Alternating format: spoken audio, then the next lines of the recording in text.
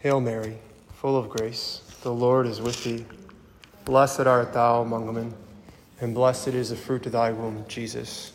Holy Mary, Mother of God, pray for us sinners, now and at the hour of our death. Amen.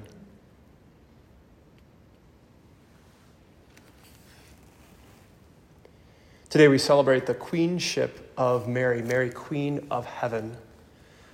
And one thing that I used to do, I don't do it so much now, but when I was in Anago, which is up north, my first 3 years, I would often go to the classrooms and teach. The principal wanted me to do that. He was excited that I actually wanted to teach.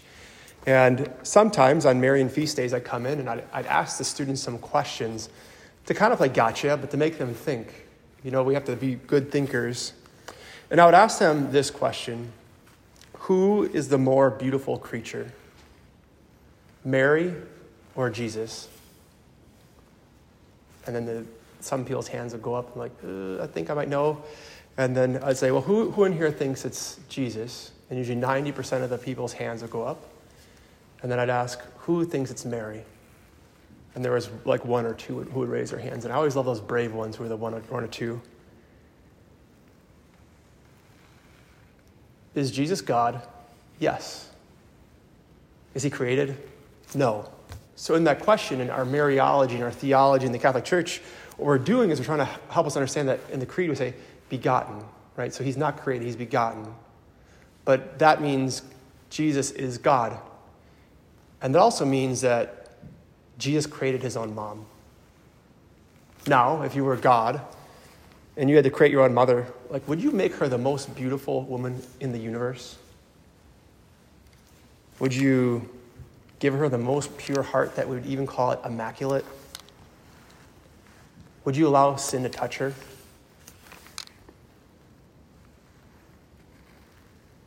Would you be bothered if people came up to your mom and said, the Creator is so amazing, so glad that you sent him, you gave him flesh? Like, would you be mad if other people gave you compliments about your son? Mary takes nothing away from Jesus. And if we think he does, we got it all wrong. And as we journey together this year, we're going to be looking at 4 saints. We've been journeying with them the past, this is not my 4th year here, but first year we looked at Saint Mother Theresa of Calcutta, and I'm going to talk about her today. My second year we talked about Saint Theresa of Lisieux. And last year we journeyed with Saint Joan of Arc, and this year we're going to journey with Saint Peter. But I just want to introduce you to Saint Theresa of Calcutta and how she relied upon Our Lady, the Queen of the universe, to overcome the obstacles. Because one thing that a lot of people don't know is that a lot of people didn't like Mother Teresa. She was actually very hated by so many.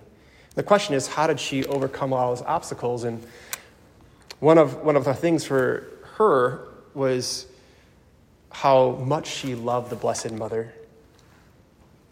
When you even look at the missionaries of charity, you look at their habits, they're white as a sign of purity, but the blue sash is actually for Our Lady and her Immaculate Heart. And one thing Mother Teresa always did, if you were to watch her closely and you look at what was in her hand, is she always had a rosary in her hand. And if you don't carry a rosary with you every day, I just want to encourage you to do that.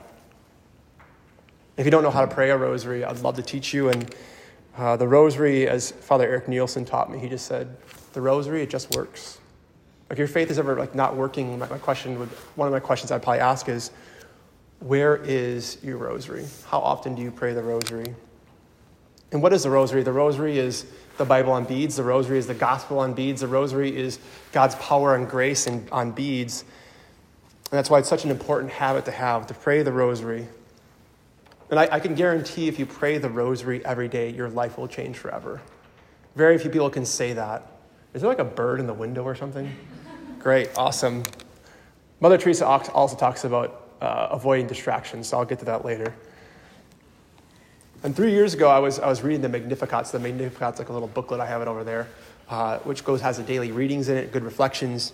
And this is what Mother Teresa of Calcutta said. I just love this reading. I've meditated on a lot. And she said, the missionaries of charity are dedicated to the Immaculate Heart of Mary, cause of our joy and Queen of the world.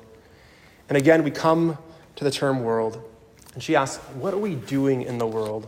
She says, by our life and deeds of love, we are making the church fully present in the world today.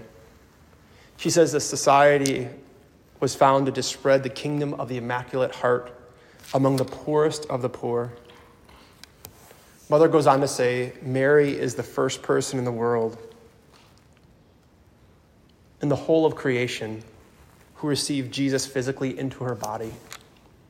And she is the one to carry Jesus to John the Baptist when she went and made haste. She is the one to nurse him, to clothe him, to feed him, to look after him, to care for him, to teach him. That is why she is the first missionary of charity, says Mother, because she is the first carrier of God's love. And Mother says, and we, like her, want to do what she did. We are the missionaries of charity. We receive Jesus and make haste to serve.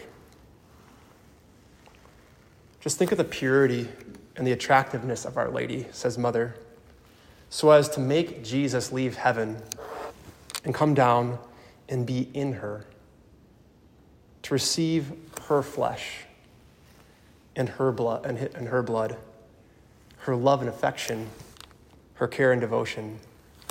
And as I was reading that reflection, this is the one quote that just struck me in the heart, and it still strikes me this day. So if you're not listening, now is the time to tune in. She says this is Mother Theresa. She says, you can never be all for Jesus if your love for Our Lady is not a living reality. She said, you can never love Jesus, or say you can never only be all for Jesus if your love for Our Lady is not a living reality. Which is why the rosary is so important. She goes on to say, come so close to Our Lady that she can take you to Jesus. She says, avoid many distractions and simply be alone with Jesus. And ask Our Lady over and over again, Mary, make me only all for Jesus. Mary, make me only all for Jesus. Mary, make me only all for Jesus. And what she does, Mother says, when she brings you to her Son, to the foot of the cross, what she does so well, you just hear those beautiful words from Jesus. I thirst. I thirst. The thirst is what Mother said is the way Jesus says, I love you. Like he thirsts for you. And Mother, one thing she does so well that is she makes things that are complicated so simple.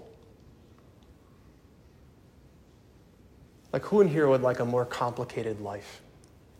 I didn't think so, right? But who would like things just to be a little more simple? Hopefully you're just thinking, yeah, I would love more simplicity. Mother has very good quotes. She's like a quote machine of simplicity.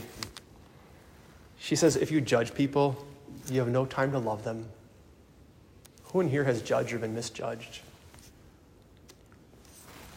She also had a silver bullet to melt the hearts that was so simple. It was to smile. That's what she did. She said, peace begins with a smile, and she would smile at people, and it would just melt them. She said, let us make one point that we meet each other with a smile, especially when it's difficult to smile. And I'm like, I don't smile enough, Mother. I need to do that more often. She said, smile at each other, make time for each other in your family. She said, the person who gives with a smile is the best giver because God loves a cheerful giver. Like maybe you're grumpy, and Mother would be like, get over yourself. It's not about you anyways.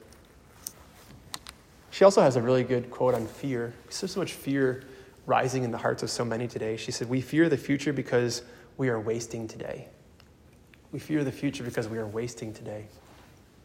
So often we just find ourselves like just doing things that aren't really going to make a difference. She's also very on the point of being kind when it kills you, when you have to die to self. And she says, kind words can be short and easy to speak, but their echoes are truly endless. Like, think of the person who was most kind to you and what words they spoke to you. They echo forever. And looking at the world, this is in the 90s when she wrote this quote. She said, "The most terrible poverty is loneliness and the feeling of being unloved." Like, is there any loneliness that you've been experiencing or those around you have been experiencing? And like that's the whole point of the gospel, is to know that you are loved, you are worth it, you are worth the trouble. That's why everything we do at the Newman Center is based on of letting people know they're loved. And are we perfect at it? We're not even close, but we sure do try. And this is the one that I always end my emails with. She says, "Look, God did not ask me to be successful. He asked me to be faithful." Just to do what he's telling me to do.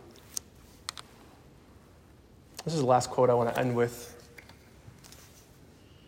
because our world is so ugly apart from Jesus and Mary. Mother says, "Yes, you must live life beautifully and not allow the spirit of the world that makes gods out of power, riches, and pleasure make you forget that you have been created for greater things."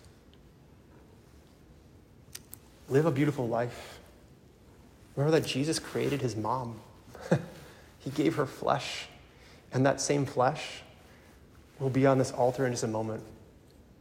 Like, who are we that the incarnation that we just heard about in our gospel today is going to happen on this altar?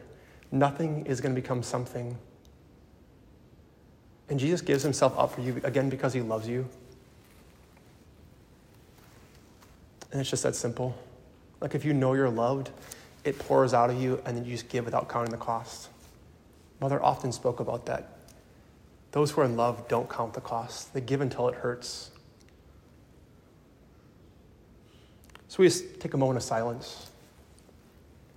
Just to maybe simply just keep it simple right now and just say, "Lord, let me receive your love. Let me just receive today." For sure in the Holy Eucharist, but also in the talks, in our time together, in our fellowship. Help me just receive your love.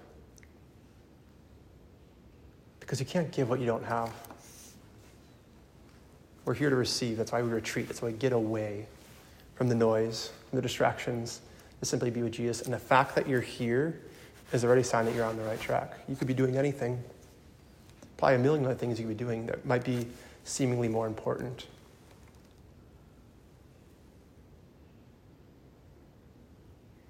So come, Holy Spirit. As you overshadowed the Blessed Virgin Mary, please overshadow us today. Please help us keep things simple. And please make us all for Jesus and only for Jesus. And Mother Mary, we ask for your prayers to help us not be afraid and to help us know that nothing is impossible for God. Amen.